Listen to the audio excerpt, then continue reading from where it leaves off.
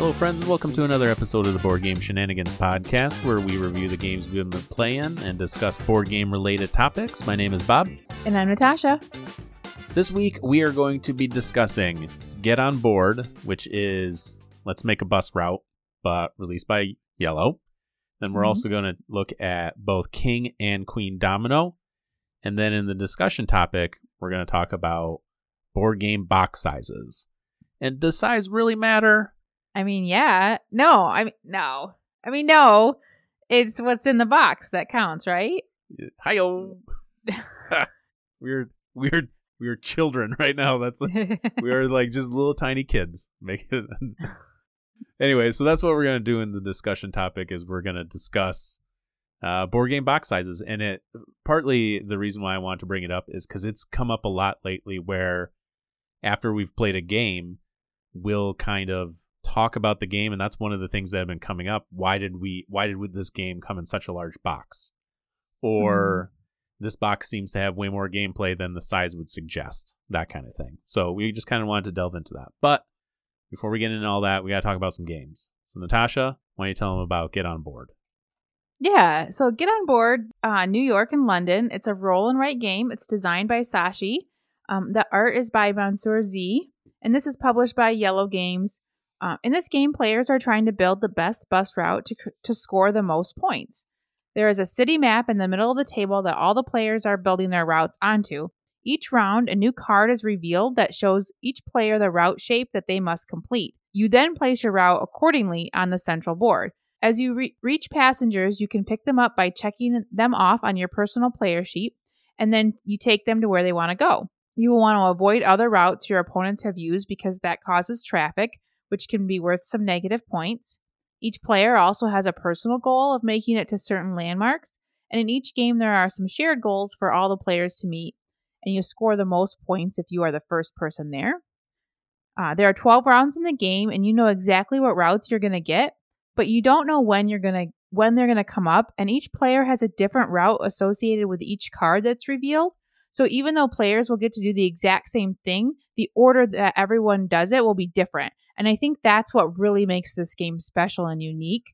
Yeah, it definitely has a interesting little asymmetric kind of feel to it because you're checking things off on a sheet, but the sheets are all arranged in a pattern. So if you had a full player count, each player would get different routes for what they're going to build, right? So I do like that. So it's a roll and write, but it's technically, it's a flip and write. So you're flipping a card, which gives you access to that type of movement, and you can always adjust the movement accordingly, that kind of thing. Mm-hmm. And there's 12 cards, 12 rounds. So it's all predictable, except for when they come up.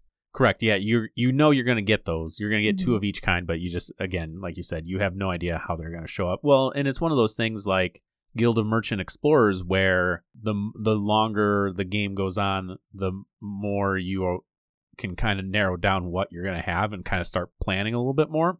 In the beginning, it might be slightly more chaotic because you don't really know. So you're trying to create a pattern in which you have a lot more possibilities later on. Mm-hmm. Because the last thing you want to do is get stuck into a corner and then get one of the routes you don't. But then towards the end, you can kind of start narrowing things down a little bit, trying to avoid traffic and everything. Yeah, early on, you're not sure what you're going to get, so you kind of want to stay open where you're not going to get yourself in a corner and get stuck somehow. You know, you want to make sure you stay open, but it's easier because the board's pretty open. You don't need to worry about traffic early on in the game either. Too much, at least. Well, I will say the one nice thing that this game does that the original Let's Make a Bus Route doesn't, to compare the two slightly, because they're slightly different, is it gives you two maps where in Let's Make a Bus Route, you have simply just one map. So at lower player counts, like 2 or 3, that map feels extremely open. You can kind of just do whatever you want to do because you want to ultimately you're going to get traffic, but you want to ultimately get the least amount you possibly can. Yeah, to compare it to Let's Make a Bus Route, I think this one is better because it has the other player map, the 2-3 player side, which is really good. It also has those objective cards, which is great. I don't know that it doesn't feel different enough if you already own Let's Make a Bus Route. I don't think that you need to own this one. unless you're playing it a lot at 2, but then you could consider getting a 2-player only dice game, But if you don't have Let's Make a Bus Route, then I think this is a slightly better version. I think the component quality is certainly better than the original Let's Make a Bus Route. I know they give you these little wooden markers, I guess, little sticks or whatever that marks your route, as opposed to, Let's Make a Bus Route. You're using a marker, right, to track everything that you're going to want to do. And that's on the shared player board, so that can be kind of fiddly. I like the sticks a little bit better. And then you still have your own personal player board that you're marking things off on. Yeah, I agree. I like the sticks over just a bunch of people using marker on just a dry erase. Okay, so I'm just going to go ahead and say it. I don't particularly care for it. What? Yeah, so this game is so loved by so many people, and it is completely adequate for me, and that's the best I can describe it. And it's not even the fact that it's a roll and write, because anyone who listens to this podcast knows my disdain for roll and writes, and I'm getting better. I backed one on Kickstarter, but it's not that. I just don't. Maybe it's the theme. I don't know. It just doesn't excite me to play. All you're doing is making patterns, picking up passengers, dropping them off. It's not extremely exciting to me. I just don't care for it. I don't know what it is. If I'm at a game night and somebody's like, let's play this, I'll be like, yeah, sure, I guess. That's fine. If nothing else is going on, I'll play it. But it's definitely not a game that I feel any inclination to own or seek out to play. And the thing is, I'm going to be in the minority of this because most people love this game. Mm-hmm. Me, it just doesn't. It's like Barren Park for you. It just doesn't resonate with me. It just isn't interesting enough for me to want to keep going back to. And it's weird because you got a game like Guild of Merchant Explorers, which hits my brain perfectly. It's exactly what I'm looking for. You would think a game like this does, because you're building those routes and stuff like that, and it just doesn't. I think that Barren Park is a great example, like a comparable. I think it's straightforward. There's not a lot of puzzliness to it. There's not a lot. It's not very complicated. It's pretty straightforward. You just kind of move along, and you can either collect. You kind of want to focus in on collecting you want to make your personal goal because that's worth 10 points, and you want to try to hit those shared goals first because that's worth 10 points. But as far as what passengers you pick up, it doesn't really matter. You can go for the elderly, you can go for the students, you can go for the tourists, you can go for the businessmen. It doesn't really matter. They all score slightly differently, and you kind of want to focus on one. So that's where the interest is. But I'm not terribly surprised that you don't love it. It's not. I don't think it's amazing or anything like that. I just really enjoy playing it. I enjoy making the routes. I enjoy checking off the passengers. And it's just kind of fun. It's not brain burnery. It's really simple, but it's still just fun and satisfying. Yeah, I think part of the thing for me with scoring is, so the businessmen and the tourists are essentially the exact same. You pick them up, and then eventually you need to drop off the set that you have. Mm-hmm. One of them scores a lot more points, and the other one scores less points, but you get another free passenger by dropping them off. Yeah, but even then, I mean, the concept of how you score them are the same, right? You pick them up, and then you just kind of save them until you get to a spot, and then you drop them off. Mm-hmm. Right? Yeah, and you can't keep picking them up until you drop them off. So there's, yeah. So there's that, and then the elderly, it's the more that you pick up, the more points you're going to score. The interesting one is the students in the university. Every time you pick up a student, you cross that off, and then whenever you visit a university, you cross that off, and then you multiply the two. That one's interesting. Mm-hmm. But even then, it just doesn't motivate me to want to come back to it. The artwork's good. I think the artwork's great. It's super cute. It's got this retro-y look to it. It's in a nice small box. I think it's just really appealing. It looks good. It's fun to play. I think it could be a mass market game. You could see this game in Target. Yeah. 100% you could. And people will pick it up, and I think people will enjoy it. And I think it's a good welcoming game for people. Mm-hmm. I think it's simpler and better than the dice game. I do like it a lot better than the dice game. If you play a lot at 2 players, I would recommend this over the dice game. The dice game is a little wilder because you might never roll those certain routes and you might never get those really good routes, or the longer ones, or you kind of get the whim of the dice, where this is cards flipping over, so you're guaranteed to get every route. Yeah, you're going to go through the entire sequence. Yep. Yeah, I can see that. Because then, in the dice game, you're just relying on hopefully you'll get it, and hopefully you'll be able to use whatever's rolled. But and the problem with the dice game, too, if I remember correctly, isn't your comedy, like, didn't we play it like 4 times, and it's already like... Yeah, the dice are wearing up. Yeah, I don't recommend it, actually. I enjoyed the game, and I'm going to keep it and play it, but...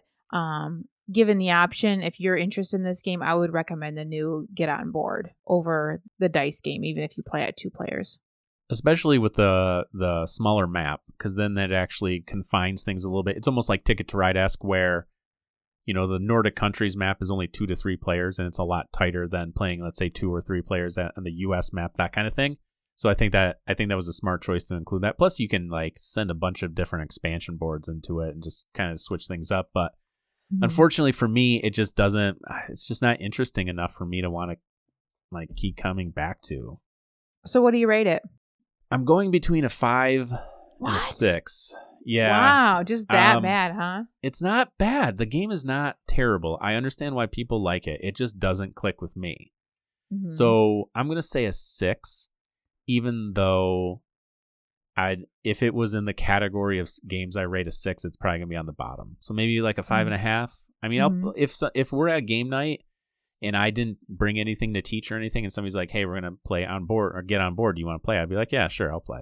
Mm-hmm. I'm not gonna say no to the game, but I'm also not gonna be like, "Hey, can we play this? Can somebody bring their copy?" I'm not gonna do it. So I'll say a 5.5. I'll give it a 5.5. I really like it. I give it an 8. I just have a lot of fun playing it. Yeah, I get what you're saying. It's simple. I don't know that there's a ton of strategy, but I just like completing off goals and checking things off. And I love the look of it. It's easy to play, easy to get out. I like the box size. I like everything about it. So I give it an 8 out of 10. I recommend it. If you like roll and writes, if you like route building, kind of like completing goals, things like that, then I definitely check out Get On Board, New York and London. It's almost like a pick up and deliver game. A little bit. All right, next up, I want to talk about an actual good game. This is how this is going to go. Wow. All right, but next up, I do want to talk about a game called King Domino. It is a drafting tile placement game designed by Bruno Cathala, art by Cyril Bouquois, and it is published by Blue Orange Games. In this game, players are lords seeking new lands to expand their kingdom. They're going to do this by drafting tiles and placing them domino style into a personal kingdom. Play begins with 4 tiles in the center area. Players in turn order place one of their meeples on one of the unclaimed tiles. After all players have chosen a tile, you draw a new set of 4 tiles, which are placed next to existing ones. These tiles have numbers on the back, so they have a particular order in which they are placed. Then, starting with the first meeple in order, you take the tile and add it to your kingdom. Then you're going to place your meeple on one of the new tiles. Play continues this way, drawing new tiles, adding your chosen tiles to your kingdom, and then picking one of the new tiles until all players have built a specific size grid. It is usually 5x5, but in a 2-player game, you can do 7x7. The way you score points is by combining same land types into larger areas, but they only score if they have tiles with crowns on them. Each crown in the area makes each section of tile on that land worth a single point. So if you have, let's say, 10 forest sections and 5 crowns, you would score 50 points for that particular section. That would be a really good score. Oh, I do it all the time. I love drafting the forests. That's your favorite one because it's right down the middle? Yeah, kind of. So I think what makes this game, for me, fantastic, because I love this game, is how easy and quick it is. It's fast. I think it still gives you good choices. It involves drafting. Man, this game, I love it. I know it won the Spiel des Jahres a few years ago, but there's just something pure about this game that I love. I love the drafting. So you draft the tiles, but the tiles are placed they're all valued like what is it, 1 through 50 or whatever. And the lower valued ones like aren't really worth much. They're all the wheat and they don't have very many crowns. And like the highest value ones are like those ones that have a ton of crowns on them, the better tiles. So you put them in order, and if you draft the low one, you get to go first the next turn and pick whatever one you want. But if you draft the high one, you go last. I really love that, the mechanic of the drafting. I think that's really what makes this game so great. There's something so simple and pure about this game that it is just 100% that pure like drafting of I can take the better tile, but I'm going last. Completely like pure in that regard. So simple. Yeah, and then even the fact that you're adding it to your grid, just there's the little bit of puzzliness to how you're going to place it, because there's a couple nuances to this game. First and foremost, so the base game is simply you're going to create a 5x5 grid and then you score your different land types, right? Mm-hmm. But there's alternative ways to play. So in a 3 or 4 player game, what you can do is you can do a center kingdom and then you can do a complete grid. So you're going to score additional points if your little castle tile is in the center of your 5x5 grid. You'll score additional points. You can also do it where if you complete your entire 5x5 square, you're going to score an additional amount of points as well. Typically, I like playing that way. And at this point, it's a personal restriction I always make. I'm going to always make sure my castle's in the center, and I'm always going to make sure I have the capability of completing my grid. That said, one of the things I did talk about in the overview is in a 2-player game, you can do a 7x7 grid, which I love this game at 2, and I love this game creating the 7x7 grid. It's just, you get more of it, really. You just get more tiles, more of the game. You just get a bigger area. It's just more. Fun. Yeah, it's just because if you're going to do a 5x5, you have to get rid of a handful of tiles, and you don't necessarily know what it is. In that game, the 7x7, you will see every single tile, and you'll have the capability of giving every tile. I love it at 2-player, and I love creating that 7x7 grid. And I love giving myself the restriction that I have to put it in the center, and I have to create the entire grid. Now, there's going to be times where people can hate draft me, and I won't be able to complete my 7x7 grid because I'll end up having a tile, because there are some restrictions on how you place it, because it is domino style. You have to connect to similar land types. Mm-hmm. And if let's say you have all water left and there's no water tiles, then you're just screwed. You can't place it. But I still give myself that restriction, and now this game is the kind of game that I love how simplistic and pure it is. Yeah. I played this game with my son a lot. We've been playing it for years since it came out, and he loves it. It's a great family game because it's so simple and it looks gorgeous. The tiles are super thick cardboard and the art is beautiful. It's got this really vibrant color to it. You can tell really easily what land range the tiles are. It's just a beautiful game, and it comes in a small box. It's a theme. Yeah, this is the box size thing is definitely a theme we've been touching on a lot lately. The cardboard pieces are chunky. 100% agree with that. The artwork is fantastic. What I love the most about the artwork is the first time you play it, you're just like, oh, this is cool. But then you start looking at the tiles closer, and there's almost like little people and little different things on it, and it's just like cutesy, whimsical. Mm-hmm. There's a water tile that has like almost like this dinosaur underneath it. I think it's Nessie. Yeah, I think so too. Yeah, but it just everything just comes together in a really nice package for this particular game. Have you played the expansion? No, I have not. Okay, so the expansion's I think like the Giants. I think it's the Giants expansion. I have it, so I'm going to touch briefly on it. It adds a couple things.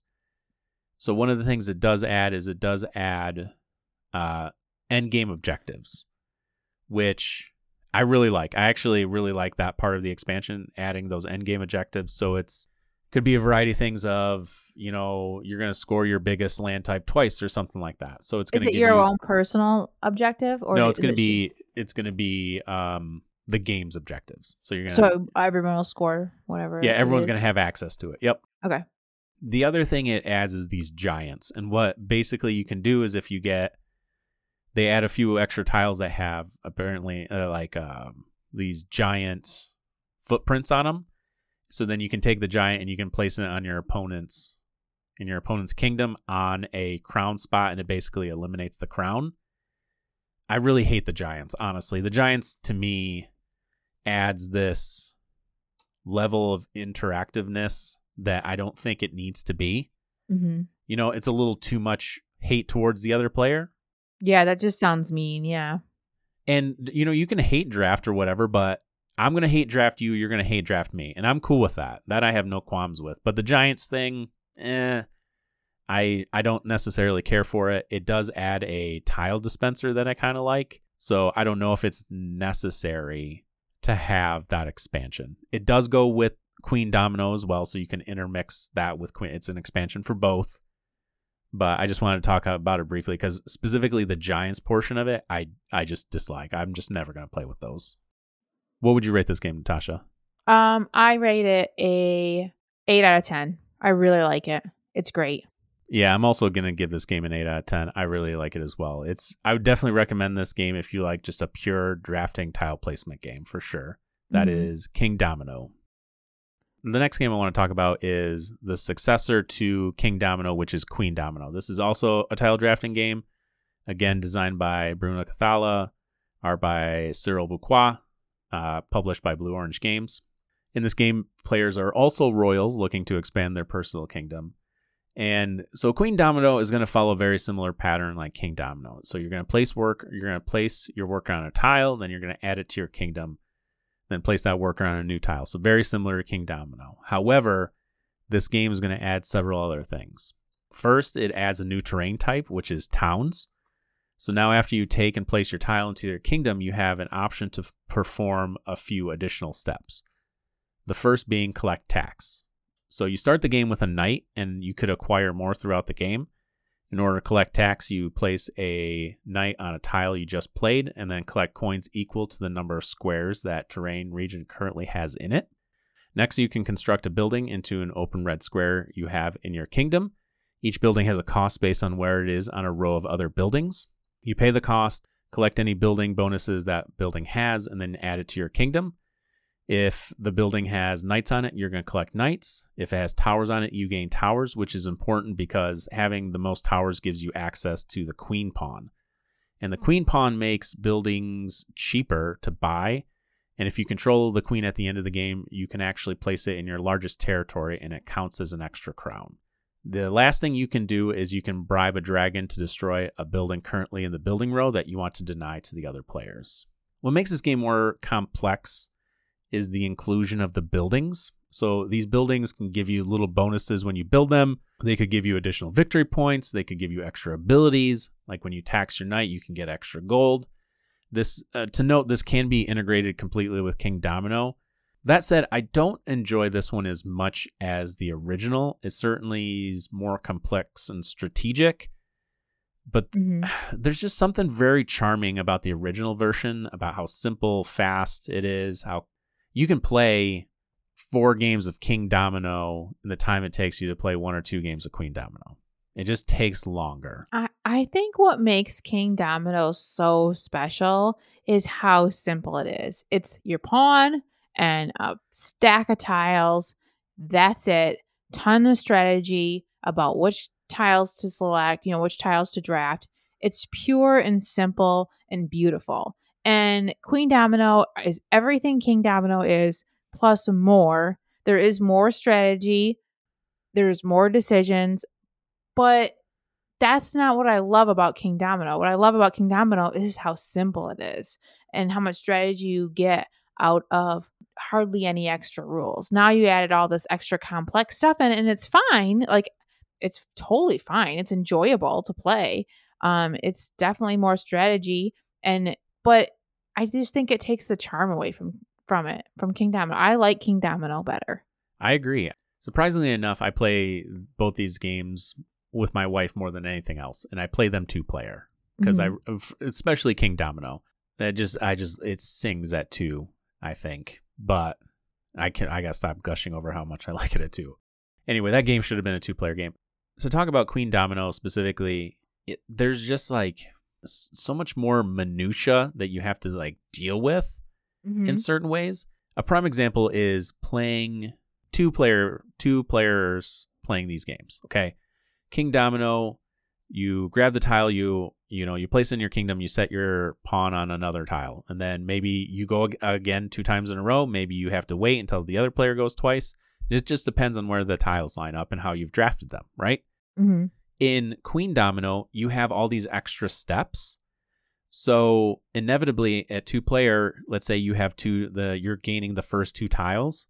You'll take it, you place your meeple, you place the tile, then you're going to place your meeple, place your tile in your thing and then the meeple on another thing. And then you're going to say, all right, maybe I can buy a building. Well, technically, you would have to buy a building or tax the first time when you placed, and then you would have an opportunity to do it a second time. And a lot of times, because of how much I've played King Domino, that type of timing escapes me. So I'll place both my tiles and I'll be like, oh wait, I have to, okay, hold on. So technically I would have placed this tile first. So if I would have taxed, I would get actually a couple less money because that tile wasn't attached at the time. It's just hard to remember the rules. Yeah, do I want to bribe the dragon? I think it would be easier at a higher player count because you're not drafting 2 tiles every single time. So then you can just follow the sequence of things. Yep. But that's still things you need to remember, right? I don't know. Like if I want to play a complex, heavier, I shouldn't say it's a heavy game. I would say it's definitely, middle of the range. But I'd still like it. Not that there's better games out there. There's just games I'd rather play out there. If I'm looking for something heavy, I think if I'm looking for something light, like this is one of the best. King Domino is. If I want something light, I'm going to switch to King Domino. So that's the thing. If I'm going to look at the 2 and I'm thinking about playing King Domino or Queen Domino, I think it's going to be because I'm looking for something slightly more simplistic, and I'm going to pick King Domino over Queen Domino. That said, to offer a third opinion, my wife enjoys Queen Domino more than she does King Domino. Oh, really? She likes that additional stuff. And granted, it might be because she beats me more consistently at it.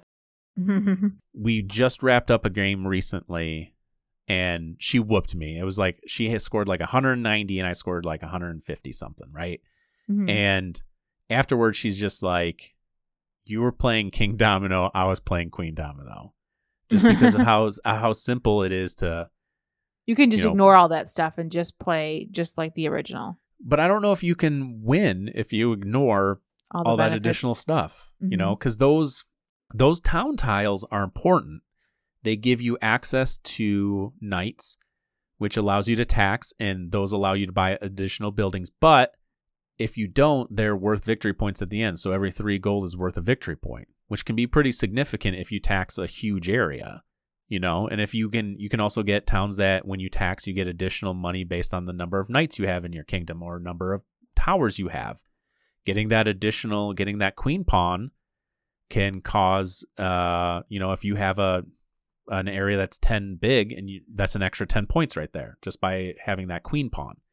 Or they'll give you endgame scoring conditions. So score 2 points for every independent field territory. Score 1 point for every tower you have.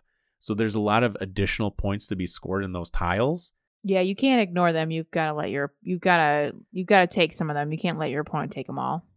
Exactly. You can't. You have to make sure that you're fighting for those. Where in the original game, the mines, which are the ones that, they're the least amount of tiles, they're the highest numbers, but they can score. If you get every single cave tile, you can score a ridiculous amount of points on them. Mm-hmm. That's, you're going to have to stop your opponent from doing that, and you just have to pick your spot of when you want to go last in that particular round.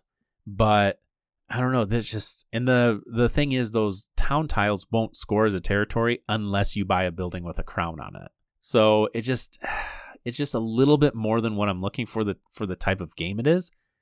I remember reading or seeing a review on this game, and somebody had mentioned they thought maybe Queen Domino was the original game, and then King Domino is what everything they dialed it down to. So they got rid of as much as they can and made it as pure as they could, and that was like King Domino. Mm-hmm. So I've heard that theory, and that seems like it could be a thing, but Queen Domino almost feels like King Domino with expansions already added into it. Yeah. That's what it feels like. Yep. And it's just, I don't know. It's just not the same. Doesn't feel the same. Yeah. I agree. Totally. What would you rate it? I would rate it a 6. It was fine. I enjoyed it. It was beautiful. I think I'd probably like it a lot more if I never played King Domino. I'd say, yeah, this is a great game. But I just would rather play something simple, especially when I'm playing things with my family. Like, there's a lot of setup with Queen Domino as well that when I play things with my kids, I'm like, I just want to get it out and play it. I don't want to set anything up.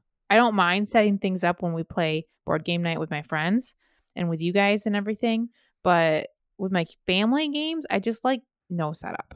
I agree 100%. What you hit the nail on the head when you said, if I had never played King Domino, then I think I would like this one more. I'm also giving it a 6 out of 10. I think it's getting a 6 because it has to compete against King Domino. If it didn't have to compete against King Domino, it might be a higher rating for me. I think there's going to be a lot of people who prefer this over King Domino. I just like the simplicity of it. I think if you liked, King Domino and you like those tile drafting games and you want something slightly more complex, I think this is one of those ones you should really give a shot to. Like you said, the artwork's great. The gameplay at 2-player is not necessarily as seamless and straightforward as you would normally want it to be, but yeah, that is King and Queen Domino. All right, that's going to wrap up the games we've been playing this week. We are going to take a quick break. When we come back, we are going to discuss board game box sizes.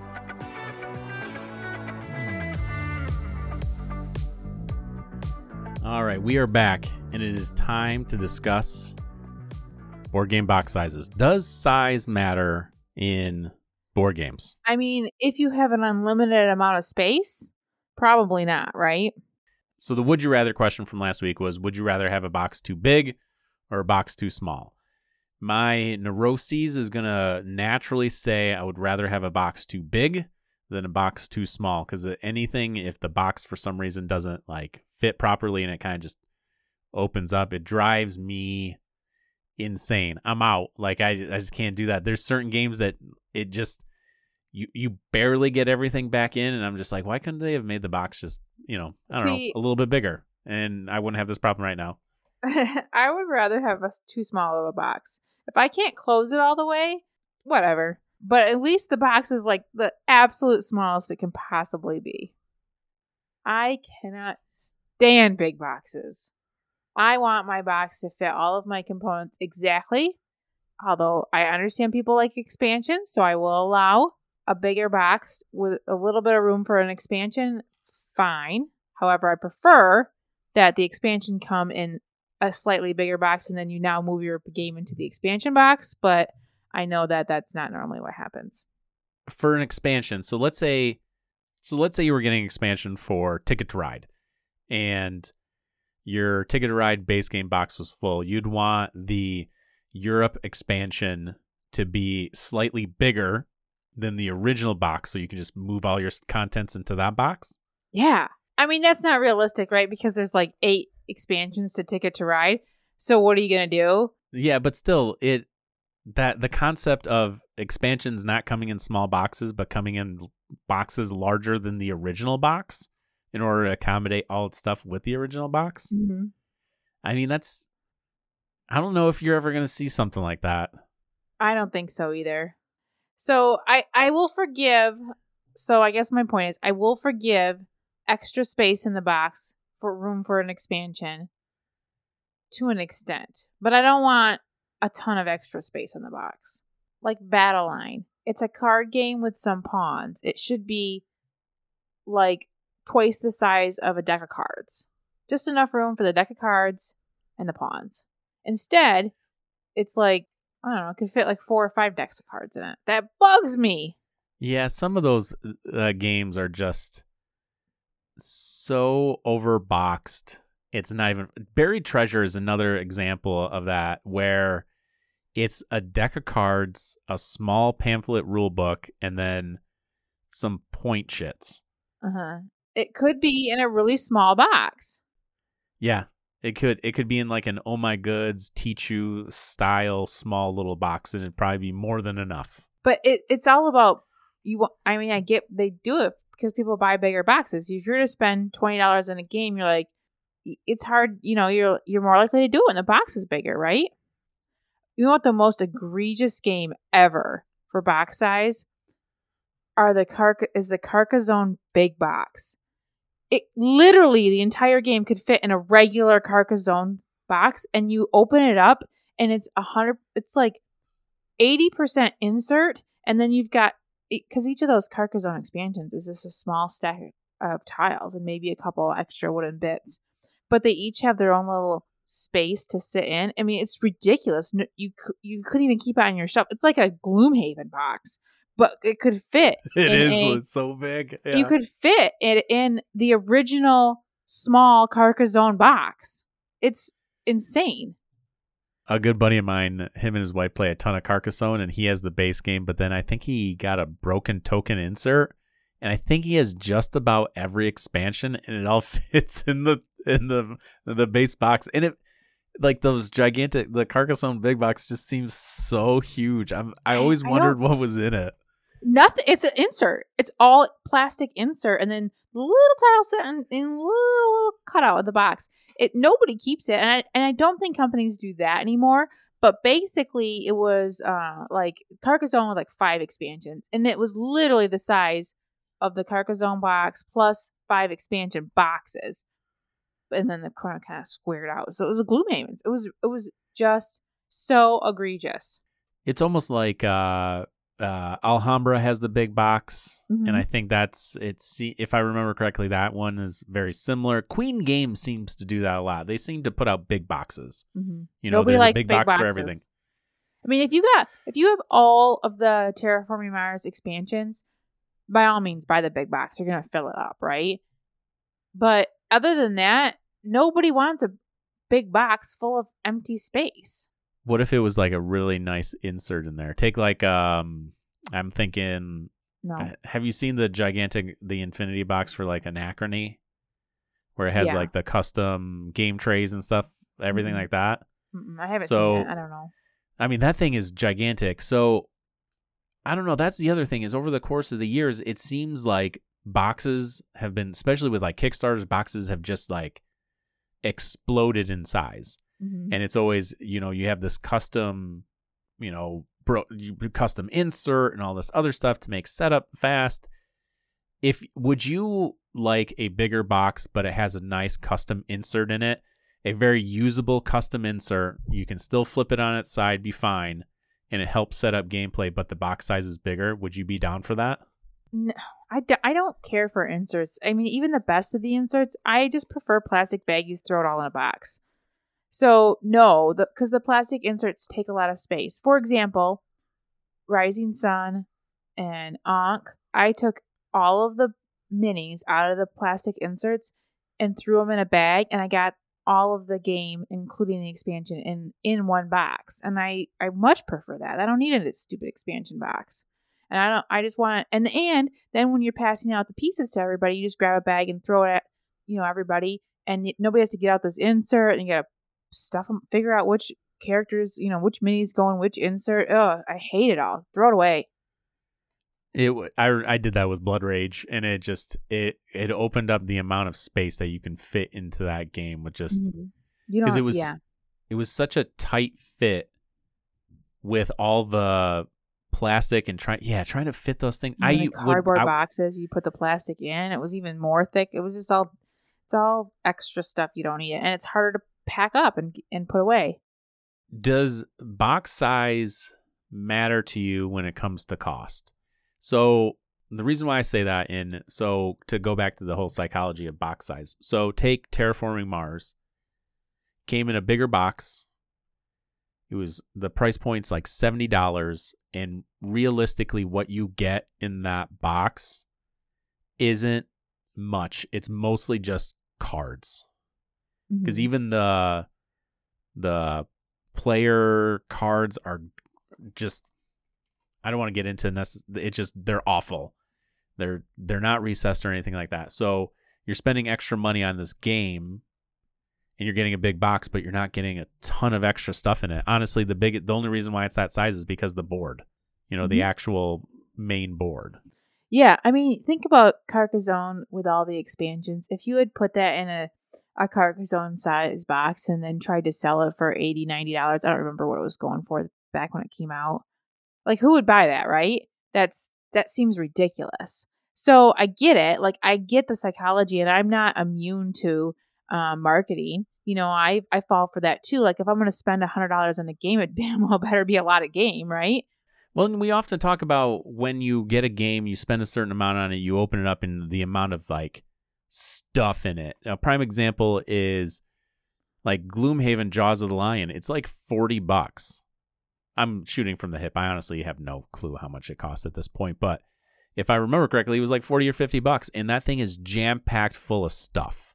Mm-hmm. It has some minis, it has those books and everything like that. Granted, some of it's not necessarily the best quality, so you have those flip-open maps or whatever, and sometimes the pages curl a little bit, but I mean, you got a lot of content for a relatively good price point.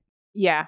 I think the big box helps sell it. It feels like you're getting more game for your money, right? But also the big box sets your expectations. If you have a big box, you're expecting a big, heavy game. And you have a small box, like I often say, like when I make my judgment calls, I'm kind of putting them in a category, right? When I'm deciding to rate a game. If it's a small game, I hold it to a different standard than a large, big box, right? So if I get a regular ticket to ride size box, I'm expecting a heavier or a medium weight, kind of meatier game with a lot of pieces. And you open it up and it's like Santa Monica, and that's like a really light little card game that could have been a small box. I think if it was a small box, it would have set my expectations a little bit lower, right? I think the box size kind of categorizes where you put it at as far as weightness.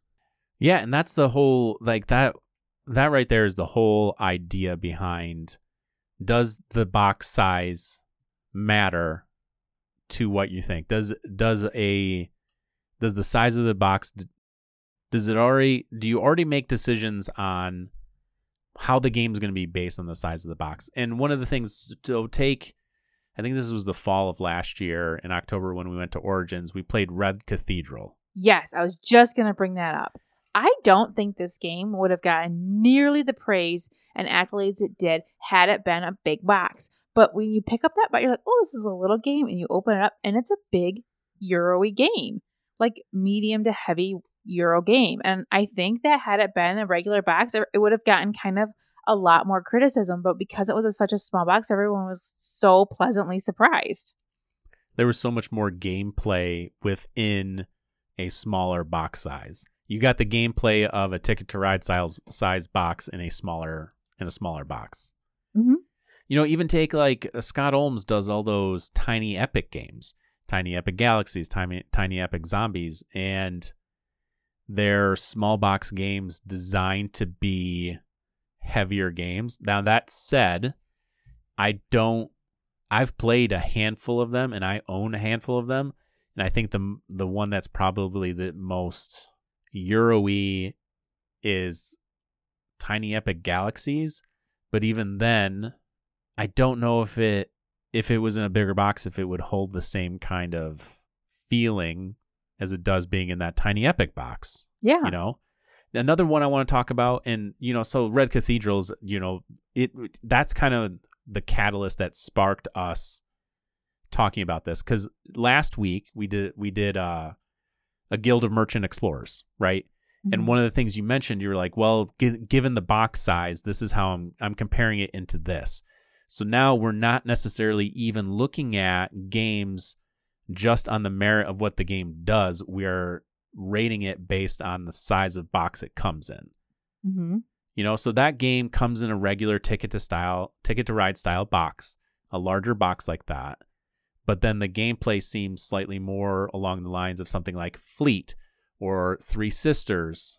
It falls into that range more so than it does a Euro game or a medium weight Euro game. Even though I would consider that a medium weight Euro, I think if it was a roll and write, it would be one of the heavier roll and writes. It would be along with like Fleet the Dice Game or Three Sisters, that kind of stuff. But, you know, those are the types of things you think about. Like, am I getting enough out of the box, you know, to warrant the cost? And the most recent example I can think of this is Foundations of Rome by Arcane Wonders. That thing is enormous. It's like $200 before it's even, you know, washed or anything like that, right? Now, the game fills up the box, though, right? The pieces do, yes. Yeah. So you're getting all these lavish pieces and everything like that. But the gameplay of it is extremely simplistic. It is not necessarily a heavy, crunchy Euro that you would expect from that style box, because you're competing with the Anachronies, the Nemesis, those gigantic Kickstarter boxes. So you're dealing with, you know, the Gloomhavens of the world. You're in that size category. So people are going to want that type of content, and that's not what you're getting out of that game. So do you spend $250 on a overly produced, lavish, splendor style game? Do you? I mean, I wouldn't, but obviously people are. People are buying it. And people, yeah, I mean, it's my understanding is it's a very good game that's extremely streamlined, but it's simplistic. Does that affect your decisions? I know for me that does. I don't necessarily want to spend $200 on a game that's going to be the weight level of, you know, even a Ticket to Ride style game. I don't want to spend $200 on a game that's going to be that level of complexity. I want something more like the Anachrony, something that you got to think about more. You know, take even like Gloomhaven.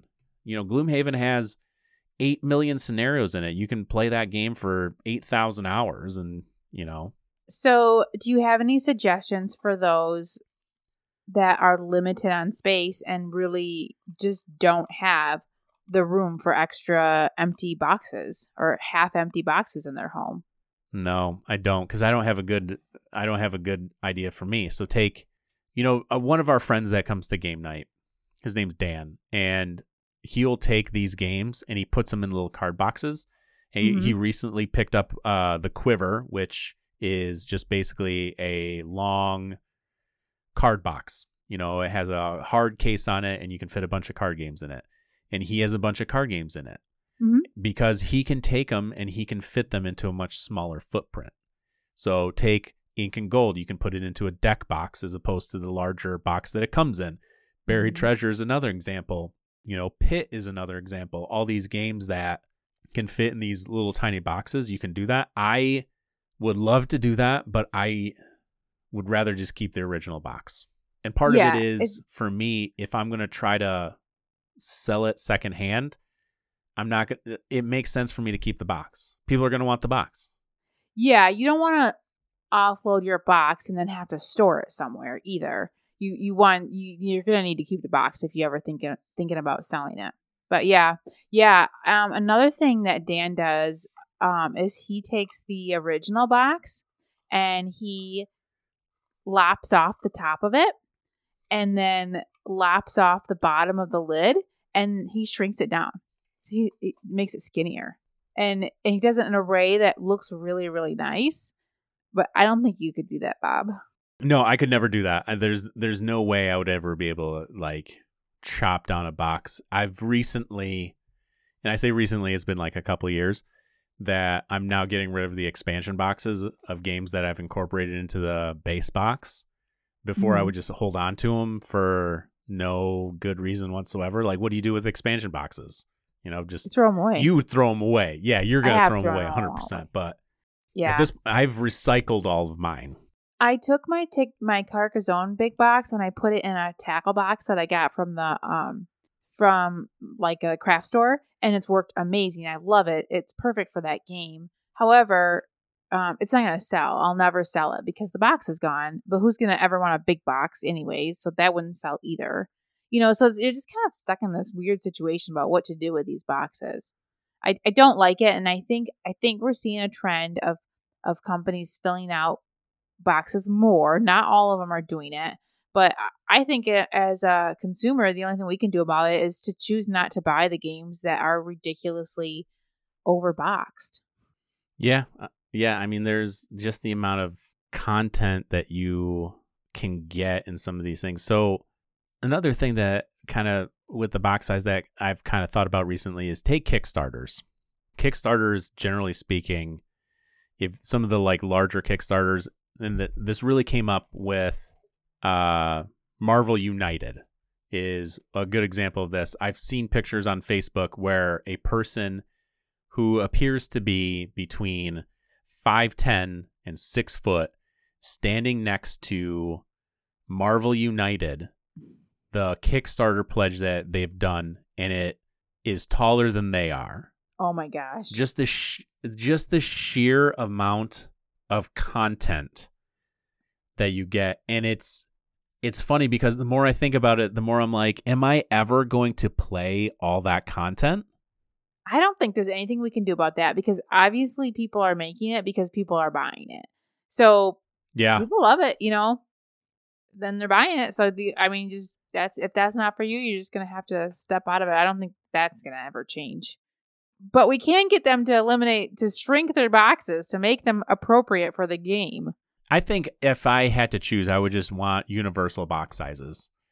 Just this is the box size for games. Fit them into this box. That's what that I would be amazing. There'd be like six sizes, like card game, a double card size, the Fleet the dice game size box, an Azul size box, a Ticket to Ride size box, and a...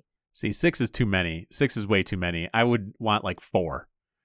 And they need to accommodate a Calyx style IKEA shelf perfectly. is the other idea behind it. Is I don't know. Since Bob, that is a little bit like a Monopoly. Yeah, I mean maybe a little bit. I do not have stock in IKEA, but I think it would work well if they could adapt it to that, considering that tends to be like the board game standard that everyone gets is those types of shelves. But yeah, I would say for me, it would be more like 4 box sizes. So Ticket to Ride style box, probably like a Fleet, Azul, and then card style box. Well, good luck with that. Yeah, I'm not saying I'm going to get it. I can always hope and dream. Well, that's our show for this week. Thanks for listening to our shenanigans. Join us next week where we're going to talk about hosting a board game night. Please leave us a review and check us out on Instagram or Facebook. Send us your questions to boardgameshenanigans@gmail.com. Have a great week, everyone. See you next week.